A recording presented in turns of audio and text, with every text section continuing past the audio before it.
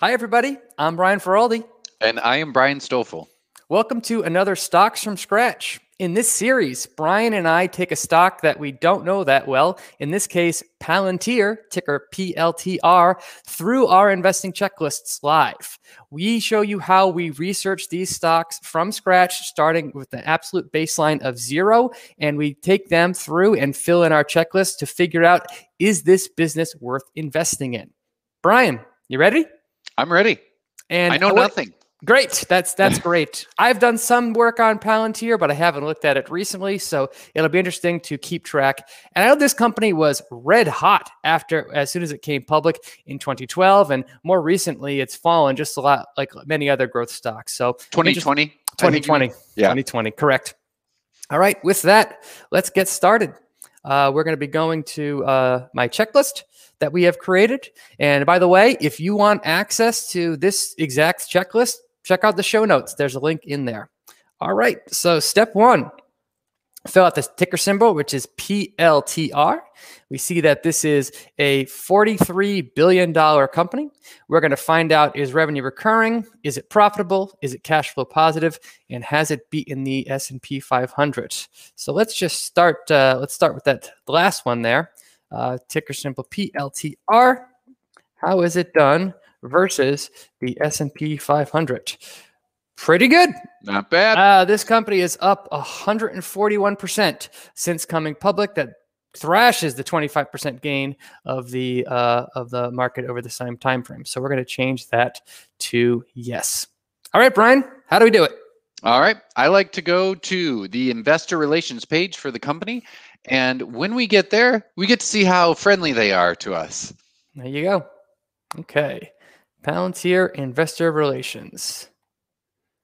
Okay, so we have Palantir and Faurecia embark on a long-term strategic partnership. Okay. It's an interesting driving experience. Is that a car? I think so. Faurecia, okay, never heard of them. Their first quarter earnings report, sure, we'll look at that. And Akin Gump collaborate, Palantir and 3M expand relationship. Okay, let's try financials, SEC filings. So this company came public in 2020. So we'll go to registration statements. Prospectus. The prospectus, right? Yeah. So 424B3. It's a lot of ugly letters, but that is what we are looking for. So let's get that. I will zoom in a whole bunch. Palantir. So this prospectus was on September 20th. That relates to the recent. They sold 257 million shares. Financial statements. Okay, because this is direct listing, the numbers look a little bit differently than they do for like when a company files an S1 and does an IPO, but we should be able to get along just fine. Okay.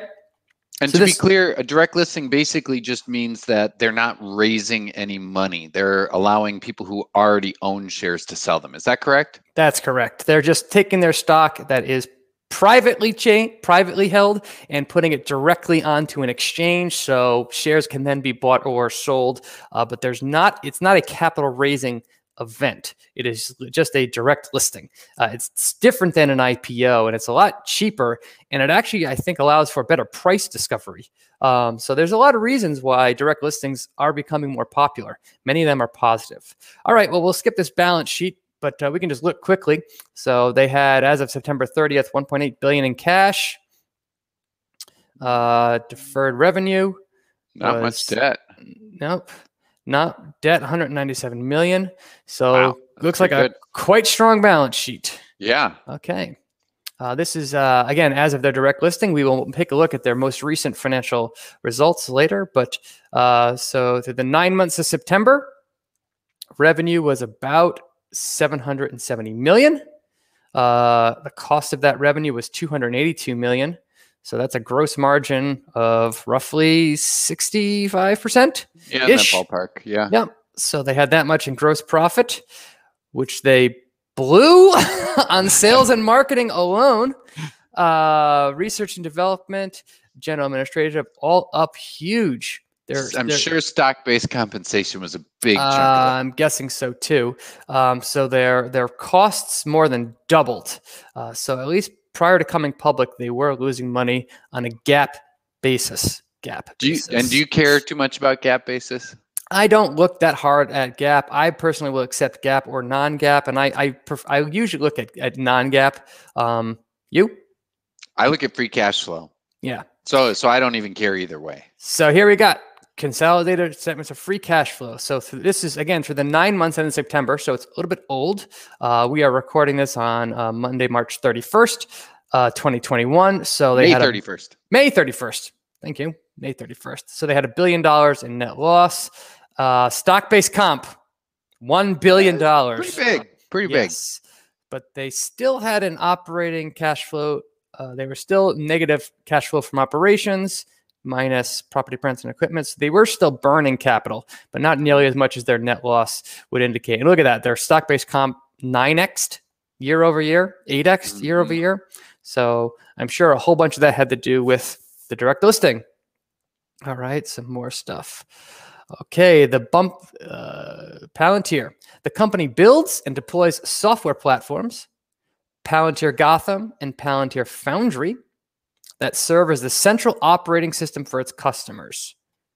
So its software doesn't tell me much. Is a central operating system. GAAP and the basis, use of estimates.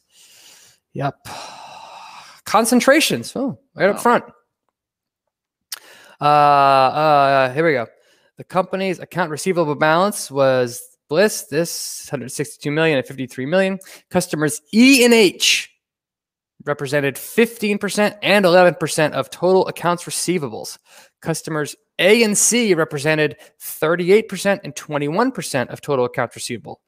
So they as of a year ago. So it got better. Well, no, these are two different customers too. Yeah, that first one was of 2019. No other customer was more than 10% of accounts receivable as of September 30th, 2020. No customer represented more than 10% of revenue. So as of September 2020, no customer was more than 10% of revenue. For the 3 months ending. Yeah. Okay. For the 9 months ending, 11% of total revenue. Customer F, which is in the government segment, for the 3 and 9 month segments. Customer D in the commercial operating segment was 12% and 13% of total revenue. So it seems they had, at least at the time of this filing, they had 2 customers that were over 10% of revenue. Yeah. Yeah. All right. And that might be the timing of okay. So they do have some customer concentration risk as of the time of this filing. Okay. Assets, cash, yep. Balance sheet stuff, equipment stuff, debt, credit facilities, lease commitments. We saw they had plenty of liquidity prior to that, so I'm not worried about any of that. What do they do? Yeah. Let's get down to the management's discussion and analysis. Oh, okay. Here we go. Oh, that's interesting. Here is something. So government revenue is 420 million, again, as of the 9 months ending September 30th. Commercial revenue was 350 million. So they're about 60% government, 40% commercial. Mm-hmm. Okay. Contribution. So that's like gross profit, pretty much. Yep. Relatively same split. Geographic. So the big half of revenue is in the US, and the UK is number 2, France is number 3, and then rest of world 26. So this is a fairly international business already. Yeah, I'll say. The US is only half of revenue. That's good to know. It's going up. There we go. That's interesting. Management's discussion and analysis. We founded the company in 2003 to build software for use in counter-terrorism organizations. Okay. Now I'm getting interested. Now I'm finding out something about what they actually do. Gotham. In 2008, we released our first platform, Palantir Gotham, for customers in the intelligence sector. Gotham enables users to identify patterns hidden deep within data sets, ranging from signal intelligence sources to reports from confidential informants. So they make software that helps identify patterns in massive data sets. So it's big data crunching software. This is like that secret tool that they had in The Dark Knight Returns. Yes. Nice call right there. Defense agencies in the U.S. then began using Gotham to investigate potential threats and help protect soldiers from improvised explosive devices. Today, the platform is widely used by government agencies in the U.S. and its allies. The software is on the front lines, sometimes literally, and that means so are we. Okay. We later began working with leading companies across industries and companies, including companies in the energy, transportation, financial services, and healthcare sectors. In 2016, we released our second software platform, Palantir Foundry. So it started as Gotham, and they launched a new platform called Foundry in 2016. I would have appreciated if they kept the Batman theme going somehow. Palantir Joker? Yes. Yeah, there you go. To address a common set of challenges we saw at large companies. Foundry is becoming a central operating system not only for individual institutions, but also for entire industries. In 2007, our partnership with Airbus, I know who they are, expanded into a platform for the aviation industry, and today connects data from more than 100 airlines. You know what I call that? Switching costs? And network effects. Yeah. Because it sounds like if you're not using it and you're in the aviation industry, you're on the outside looking in. Yep. Yeah. If you can seriously become the operating system, that's going to be a hard thing to get out. Ask Microsoft. So do you have a sense of what it is they actually do for these commercial companies? Not yet.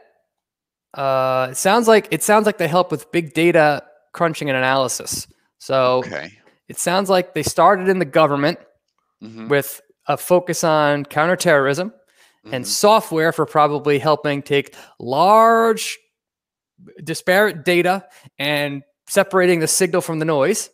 I can totally see that being a thing that is highly needed. Yeah. And then they took that and they say, hey, we can also apply that into the commercial sector. Yeah, I can see that. I'm just trying to think in my head about how Veeva Systems, a company that I follow in the healthcare space that helps companies bring something from idea all the way to market, right? So a company that was really important over the past year, because I'm sure that their software was used to bring the vaccines that you and I have going through our bodies to market. I'm wondering, does what Palantir offers, does it rival something like that? Because I saw it was in healthcare, or is it going to try and displace some of these companies we already know about? I'm just curious. We'll find out.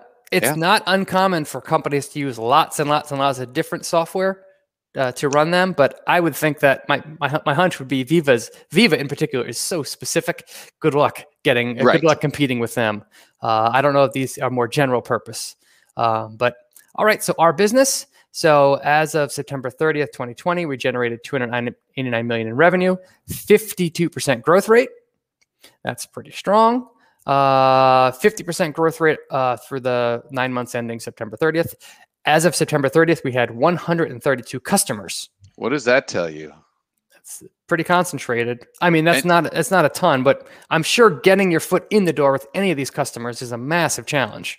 And so they're going after huge customers too. Yes. If this is a $40 billion company and they only have 132 customers, they're going after the whales. Oh, this was about 7 months ago, so I'm sure they have more now. But okay, so we define a customer as an organization from which we recognize revenue. For large government agencies where a single institution has multiple divisions, units, or subsidiaries, or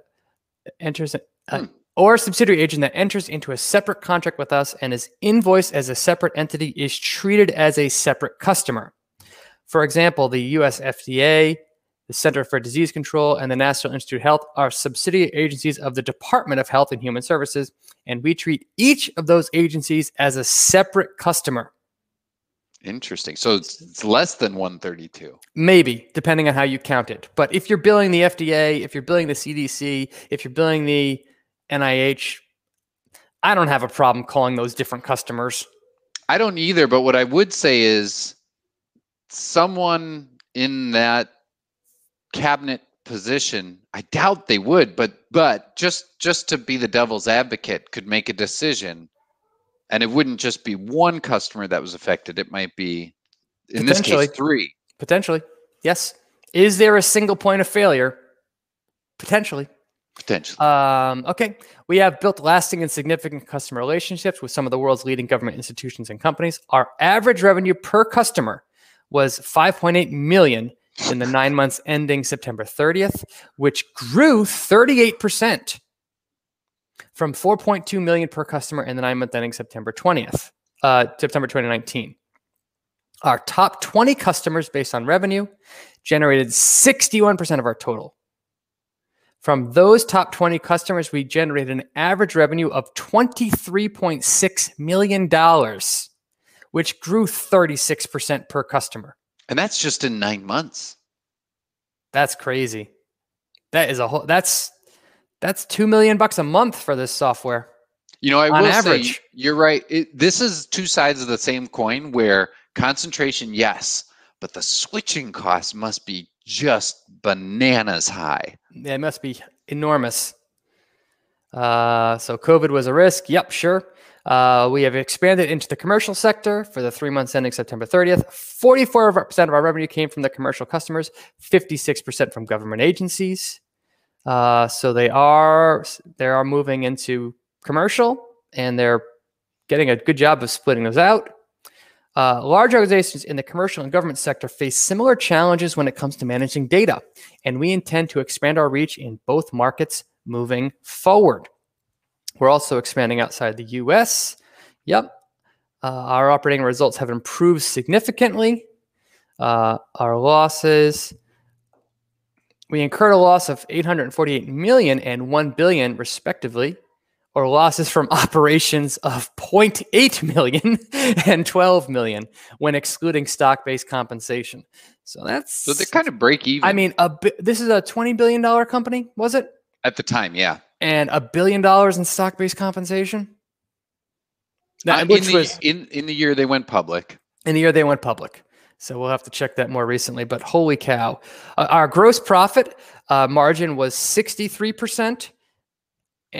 Or 79% when excluding stock-based compensation. Our gross profit was a margin of 68%. All right.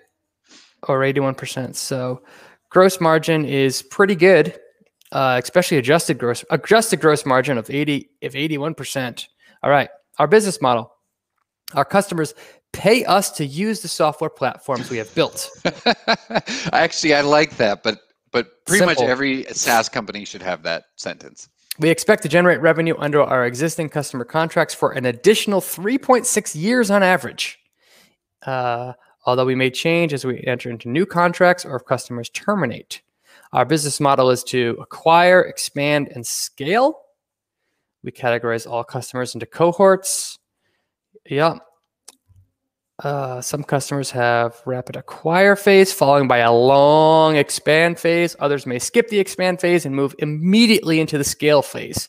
Yeah, that is one of the challenges of looking at the same customer spending. Is if a customer joins and they're spending $500,000, and then you have success and people get to know your product, and later the customers join and they're spending $2 million. Well, that's a benefit. But then your expansion per customer isn't as high because they're starting from such a higher base. Given the two, you want them to spend as much money as possible as quickly as possible. So that can be a limiting factor to just think of. We generated a loss of a whole bunch, of which $6 million came from customers in the acquire phase.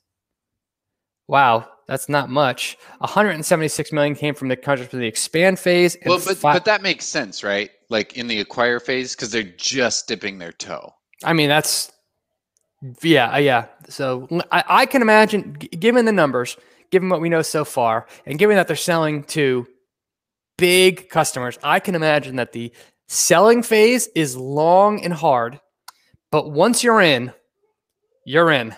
Yeah. And good luck ripping you out. We acquire new opportunities with minimal risk to customers through short-term pilot deployments of our software at no or low cost to them. Can you go up just a bit, that last paragraph here? So in 2019, we generated 743 million in revenue. And then it says those same customers generated 747 million in revenue.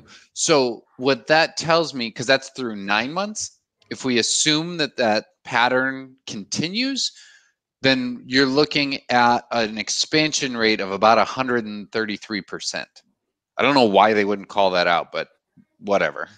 Okay. Does that make sense? Yeah, that seemed to jive with what they said above about their top 20 customers and how much they were spending per customer. It seems to be in the 30-ish% range, or software speak 130th% range. Right. Yep.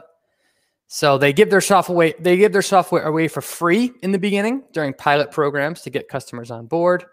Our investment in the second phase is often significant as we seek to understand the principal challenges faced by our customers, ensure that our software delivers results and values. So customers in the expand phase, if they have recognized $100,000 in revenue per year and had a negative contribution margin. Okay. So in this phase, in the expand phase, they operate at a loss. Yep. Okay. Probably because if they're customizing the software for the customers, that's a lot of development up front. Also, high switching costs on the backside. Yep. And then in the 9 months, so in the scale phase, that's where they must make up everything. Mm-hmm. Yeah. In the scale phase, that's when margins. So very high, very, very high acquisition costs, onboarding costs, and then they scale. Our partnerships with the government agencies in the U.S. and abroad have and will continue to have a significant impact on our business. The remaining deal values of the contracts have been awarded to us and our allies. It was $1.3 billion, up 14% versus $1.1 billion. Okay. So when calculating the total value, we do not include government contracts totaling $2.6 billion that have been awarded where the funding has not been determined. So that's actually good to know. Yeah. That they're not counting that. I think that's wise. Only if the funding is there. Sure, they have a contract, but if they don't have the ability to pay, they're not going to count that. Okay, so key metrics, contribution margins. So as they scale up, how much more, every additional dollar of sales, how much of that becomes gross profit? Non-GAAP contribution margin. Yeah, so they are really in the scale-up phase. Oh, wow. Yeah, I can see why they decided to direct list right now. Yeah, so they're really scaling up nicely. So yeah, again, and their gross margins has big time potential. It's already 70% and rising. Cool. Okay. They come from on-premise. We generate revenue to sale of subscription to access our software hosted environments with O&M services, Palantir Cloud, software subscription from our customers' environments with ongoing O&M on-premise. So they do it both. They have to have that. If they have government agencies, there's no way they're going to use the cloud. And professional services, Palantir Cloud. Subscriptions grant customers the right to access our software functionality in a hosted environment and are sold together with O&Ms. We promise to provide continuous access on-premise software. Yep, so some of it is sold in the cloud, some of it is online. And professional services. Our professional services support our customers' use of the software. So they have, again, a team that goes in to help them customize and get trained on it. That costs us money. We spend a lot on sales. We spend a lot on R&D, overhead costs, interest, etc., everything else. Yep, so we got to look at their numbers before.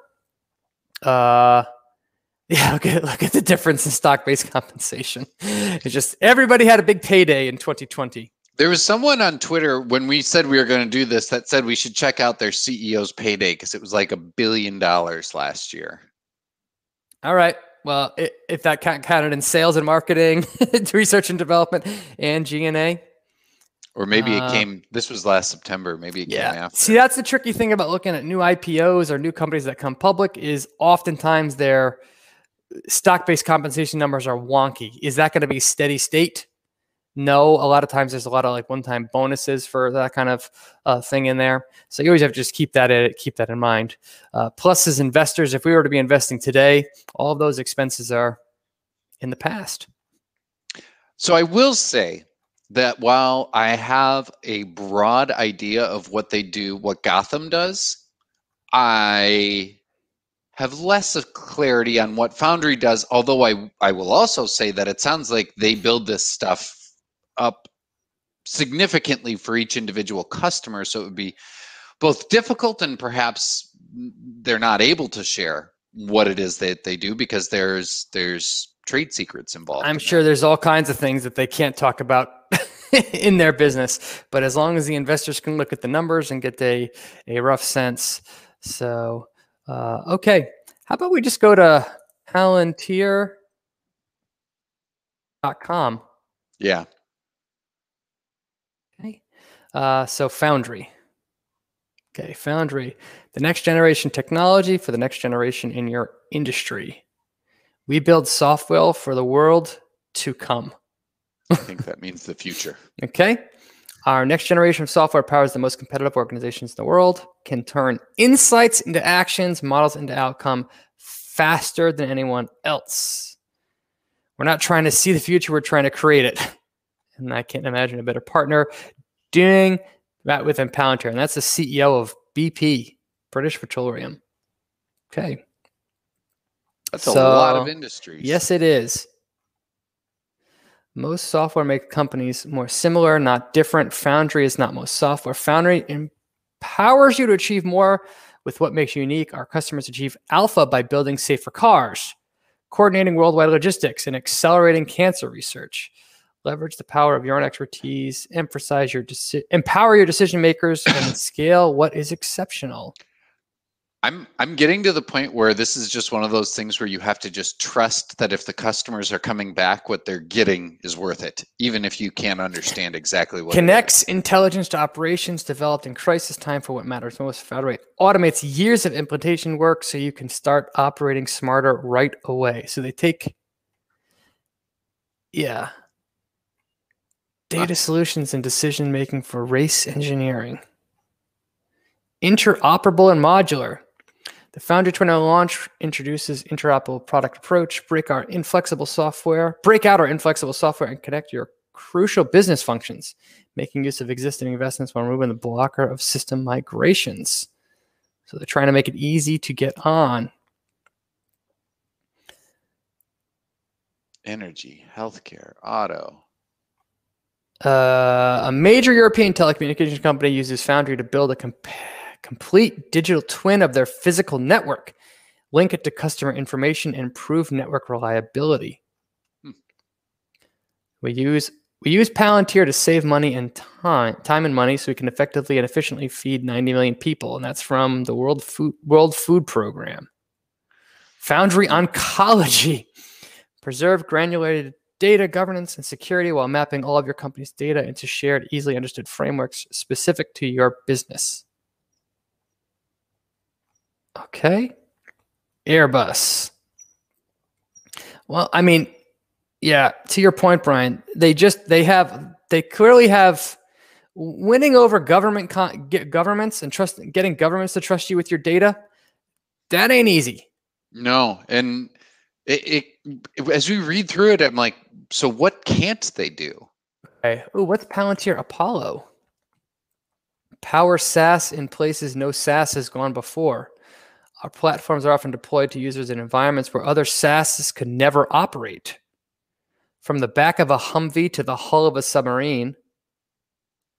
Palantir is the continuous delivery software that powers SaaS platforms, Foundry and Gotham in the public cloud and beyond. Apollo works around the clock to put our latest features in the hands of customers and eliminates trade-offs between stability and speed by delivering continuous automated updates without disruption operations. Does that remind you of a company we've talked about before? Who are you talking about? Quizzing you a little bit here. That reminds me of JFrog. About liquid software. Yes, how it's like constantly updated. Yeah. Yeah. So it seems that they have 3 products now: Apollo, Foundry, and Gotham. So that's optionality. Yep.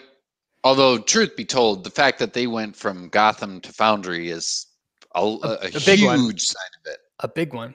Palantir Foundry is the platform that reimagines how people use data by removing barriers between back-end data management and front-end data analysis. Okay, so that must be the data. That must be the operating system that they're talking about. It allows back-end data management and data analysis to come together. Foundry enables users with varying technical ability and deep subject matter expertise to work meaningfully with data. Anyone can source, connect, and transform data into any shape they desire, and then use it to take action. Okay, APIs, branches of code, diverse. Okay, it better be secure. It better be really secure. Business ontology. Unify.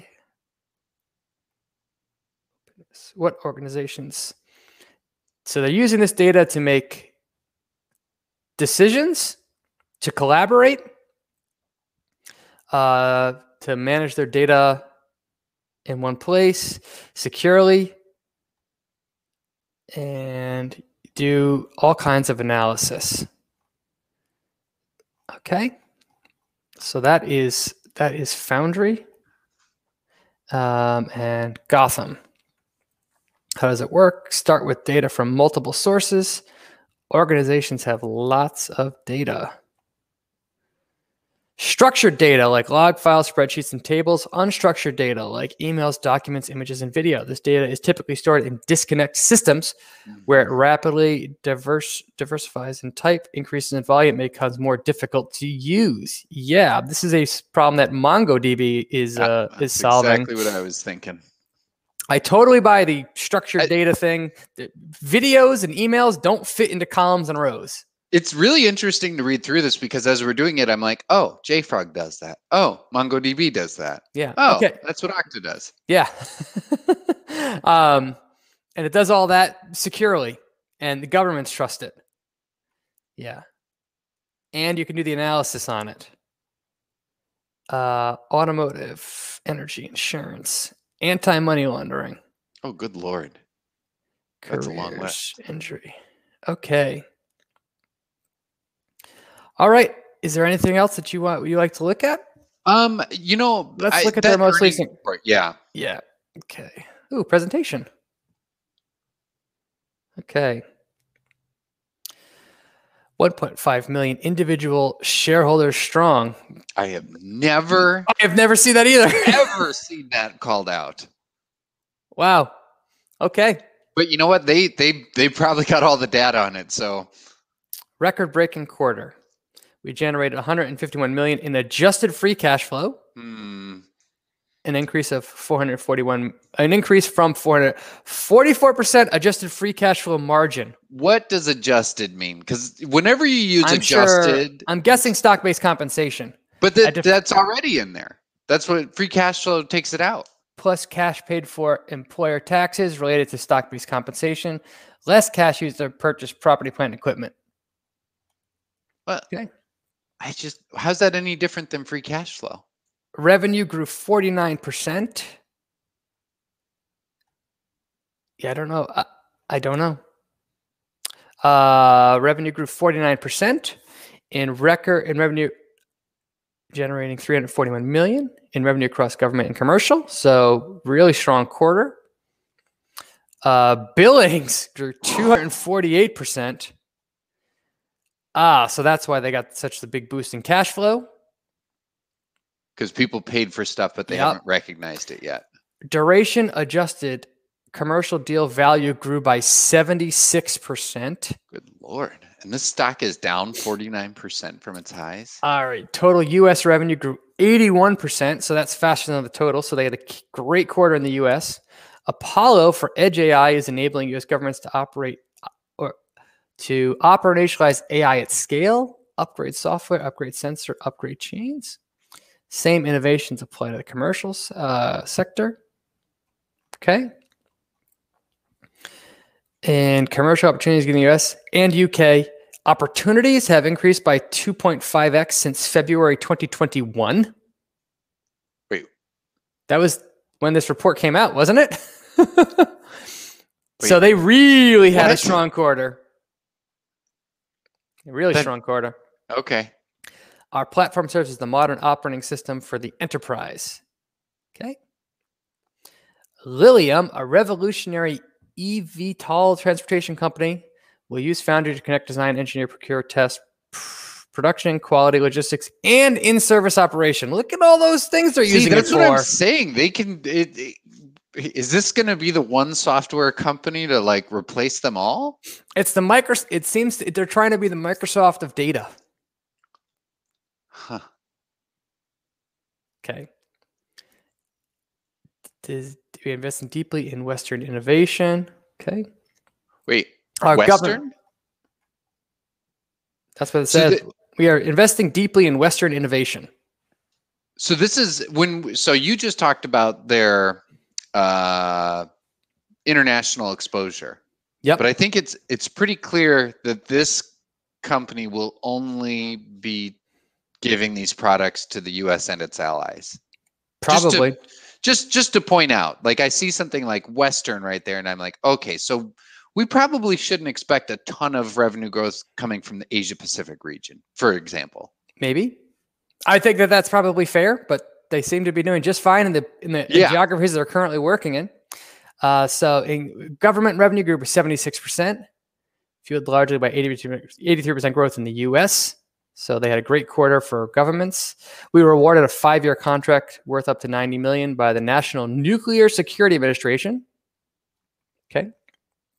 Given the nature of this company, I'm sure that the results are going to be pretty lumpy. Yes. So some quarters might be bang up spectacular. Others might be not as much so. Okay, so here we go. Palantir software was leveraged in the global information dominance experiment, enabling all Department of Defense strategic to generate global integrations. Okay. Q1, we hired 50 new salespeople. In total remaining deal value, $5.4 billion. So now let me just point something out what they did there that they didn't do before. They're including those ones that they aren't sure about. That's the IDIQ. Yes. It's like indefinite. So that's a slight change from how they reported in their prospectus. Not a huge deal, but it's worth pointing out. Yeah, because it was yep. Good catch there.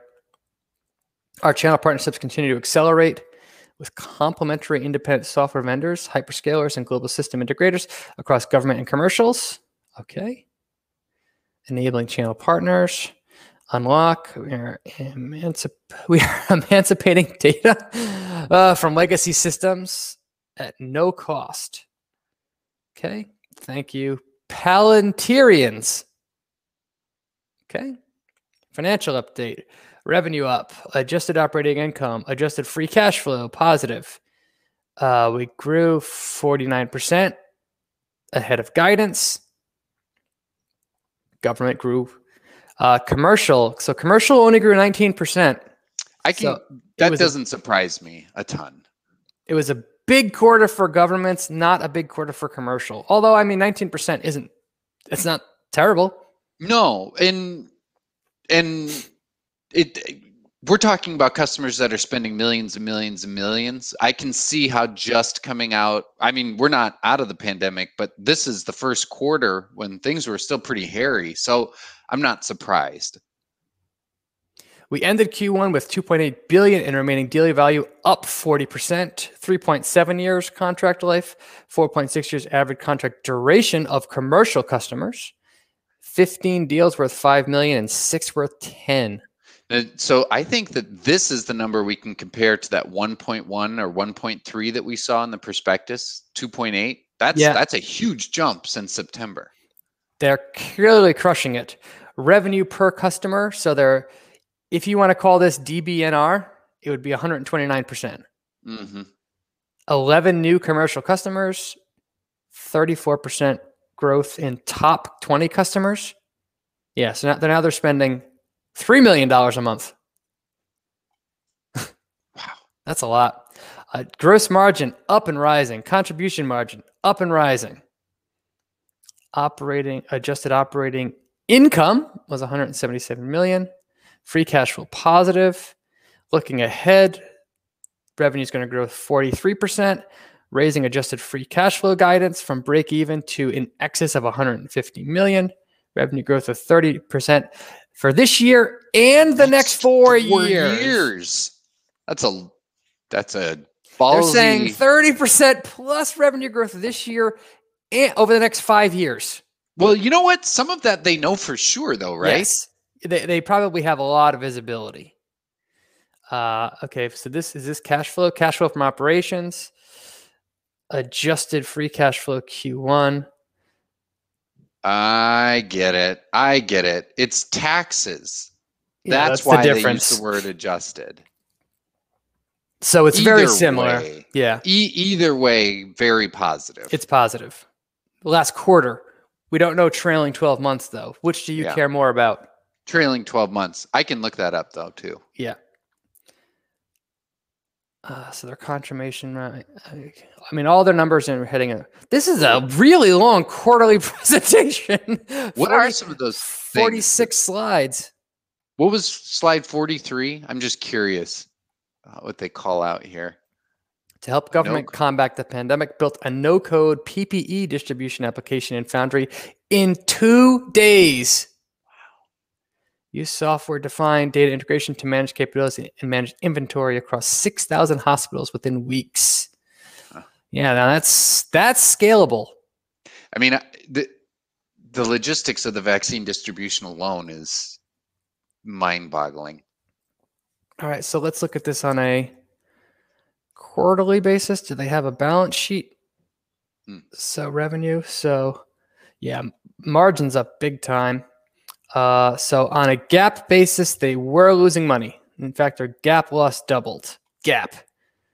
Stock-based compensation, 193 million in the quarter. And this is after coming public, keep in mind. So stock-based compensation is 50% of revenue. Yeah, look at their share count. More than triple. Say that. Wait. Say that one more time. Stock-based compensation is 50% of revenue. More than. Wow. Like 60% of revenue.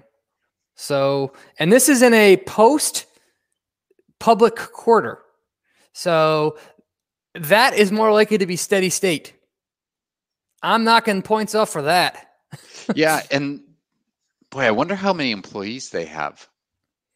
It said they hired 50 salespeople. Okay, well, I know 50 is just like. So 2.3 billion in cash. Debt was only 200 million. That's good. Yep. I mean, their total liabilities, including deferred revenue, is 1.2 billion. So they have a very strong balance sheet, and they were very free cash flow positive, as we saw. So they're losing money on a GAAP basis. On a non-GAAP basis, they're making money. Okay, let's check out Glassdoor. Palantir. I'm only laughing because what? It seems like it's such a secretive company. Like, what are we going to find out in Glassdoor? How many reviews do they have? Oh, that's a pretty good number. 420. 380 out of 442 reviews. 4.2 stars out of 5. CEO Alex Karp gets 258. 82% approve. These are good numbers. Yeah. Great. And governance. So let's look at management. Alex Karp, co-founder, CEO, and director, is one of our co-founders and has served as board since 2003. That is some tenure. Stephen Cohen, co-founder, president. Wait a minute. If that guy helped found the company almost 20 years ago? Yep. How old were these guys? Young, obviously. Yeah. Matthew. Okay. And board of directors. Karp, Spencer Raskoff. Hey, I know him. former CEO of Zillow and the founder of Hotwire. Alexander Moore, Alexander Schriff, Stephen Cohen, Peter Thiel. Huh. One of our co-founders to have on there. One of our co-founders. Oh. All right. That's a big name to have as a co-founder. Yep, sure is. Okay. Brian, the only thing I didn't see, the only thing that I think I need is ownership. Yep. Let's see, where would that be? I'll go back to the def. Yeah. Well, I'll go to the 424.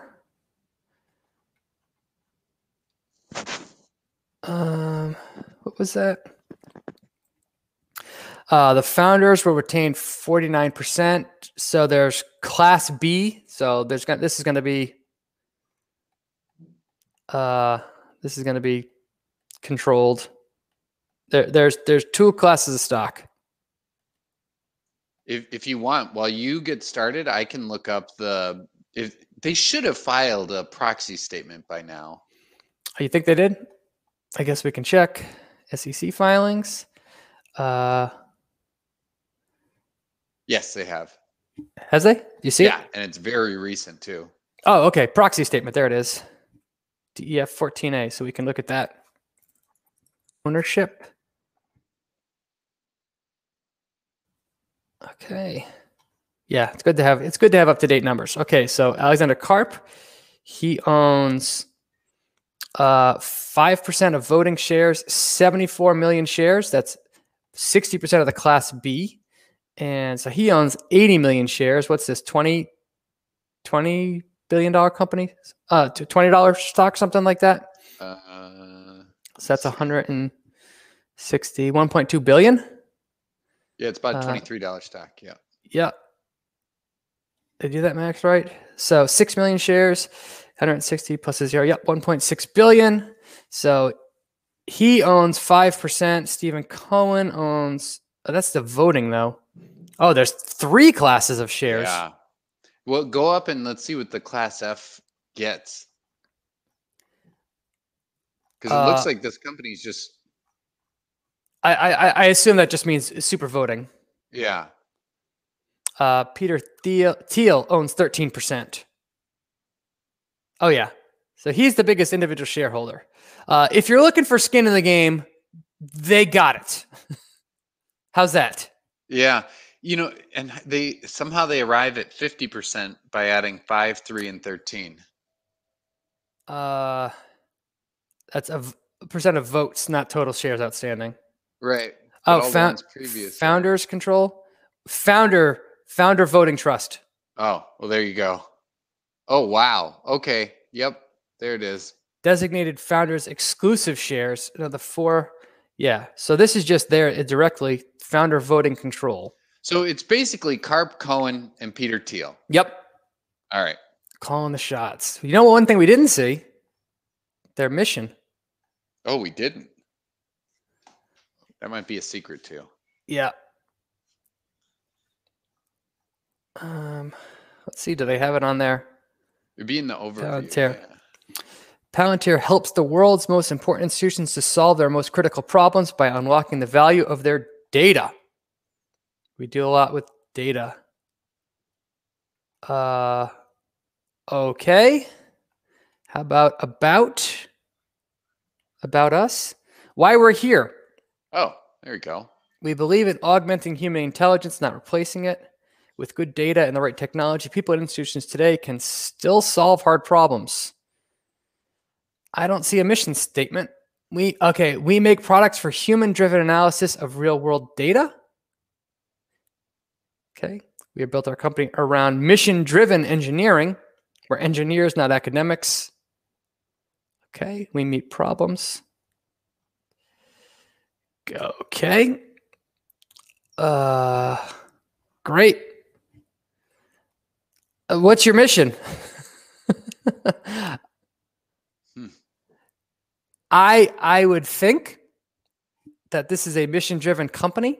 It's just that I don't see anything that says our mission. Especially, I feel like Peter Thiel, of all people, he strikes me as the type of person that would be very clear on the mission. Is a mission-focused company. Okay. Okay. What is Our team is dedicated to working for the common good and doing what's right. Was founded on the conviction that it's essential to preserve fundamental principles of privacy and civil liberties while using our data. Our earliest work in counterterrorism required us to ask whether we could meaningfully strengthen national security in the U.S. without weakening constitutional privacy protections.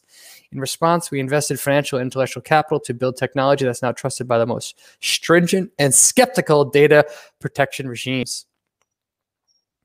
Yep.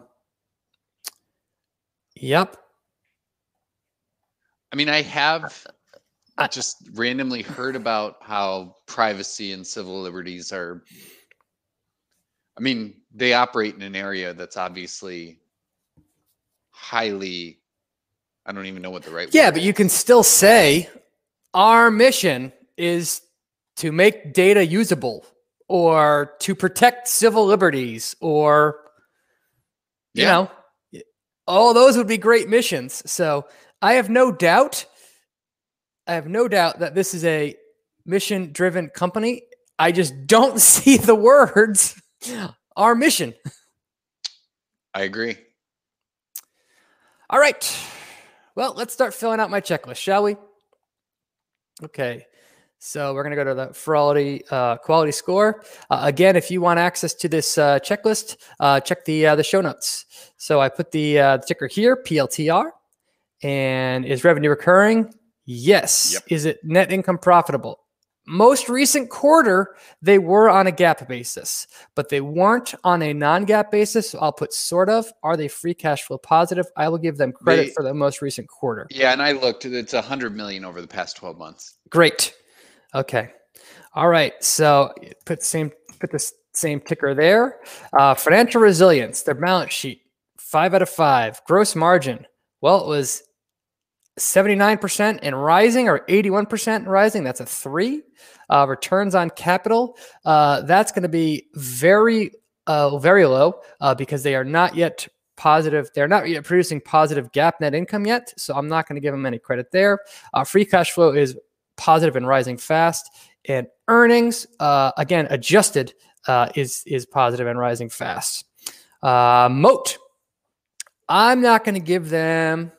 Well, do they have an ecosystem of products? I'm not going to give them. I'm just going to switch. I'm going to go straight to switching costs. Yeah. And just say, I'm going to give them full credit for switching costs. 15 out of 15. And nothing else matters on mine. Right. I think they probably have a brand name. I think they probably have. You could give them a weak product ecosystem. But once you hit 15 on mine, you're done. And is their moat getting wider? Yes, it is. Okay. Optionality. Is the company rolling out new products and services? Yes. And they are within its industry. They're all software based. So I'm going to give them a 5 out of 7 on that. Organic growth runway. I'm going to give them a 4 out of 4. They're calling for 30% plus growth over the next 5 years. Are they the top dog?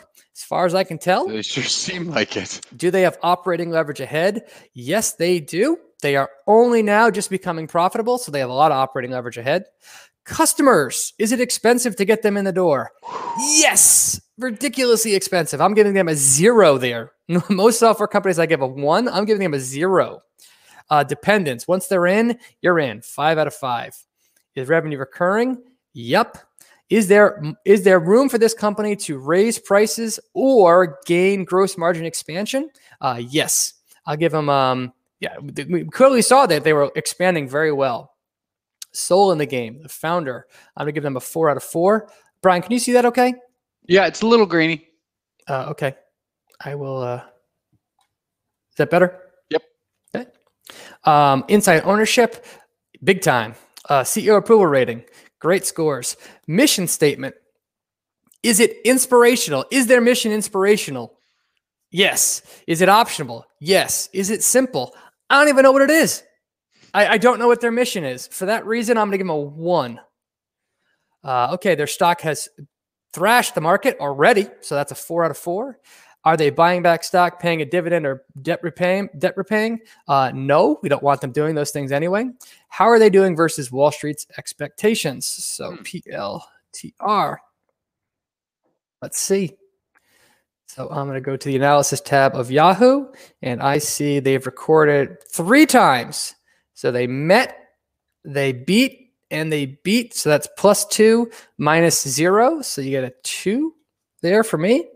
That is an 83. That is a high score. Yes, it is. Now let's start knocking off points for the bad stuff. Customer concentration, for sure, -3. Industry disruption, nope. Are there outside forces that matter? So on this one, government spending definitely matters. Well, government spending, election cycles. What if an ally becomes not an ally? I'm not going to ding them there, but all those things you could ding them for. Have they lost to the market? No. Is there a binary event? No. Is the dilution extreme? Yep. Really extreme. Are they growing by acquisition? Nope. Are their financials complicated? Nope. Are there antitrust concerns? Not yet. Not that I see. Headquarter concerns? Nope. And does more than half of their revenue come outside of the U.S.? They're getting pretty darn close. But I'm not going to knock any points yet. So you add all that up, and that is a total score of 76. That's pretty good. That is firmly in my investable range. All right, Brian, your turn. All right, let's go over to the framework. We'll put the ticker symbol in. So mission statement. See, the thing is I don't even know what the mission is. So it's hard for me to say it's simple. It's clearly optionable, whatever it is. It can go from -1 to 2. I'm going to leave it at 0. Just going to leave it there.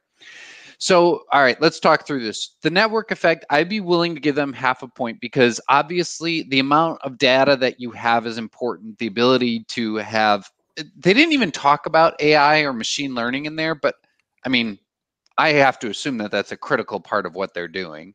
So I give them a half point for that. The switching costs, I give them the most potential points for, 2 full points. Low cost intangibles, I'm willing to give them a half point for their brand. It's not consumer facing, but I'm sure that they have a strong brand within the business community. And I don't see any counter positioning here. So add that all together and I give them 3 points total. Okay. And then for the optionality, I mean, what they did with Foundry and then this Apollo, there's some serious optionality there. Let's see. Did you give me what are my choices here? This is our first time doing the drop 1, 2, and 3. I'm going to give them a 2, but it's really more like a 2.5. Okay. So we'll add a half point at the very end. Okay. All right. Cash, debt, free cash flow. So they've got 2.3 billion in cash, 200 million in debt, 100 million in free cash flow. They're in strong footing, a full point. Now, for concentration, I'm going to take 2 points off because you've got, and we don't even know quite how concentrated that is since they said that they separate out entities that fall under the same umbrella. And then for these last 3, the Glassdoor, the founder, the ownership, they all get full credit. Those are really high marks across the board. It'll be interesting. This one's, I think, see, this is lower. So a score of a 7.5, we'll call it. 7.5. Okay. 7.5. That's a lot lower on my scale than it was compared to yours. And just kind of looking at it, this is definitely an investable company.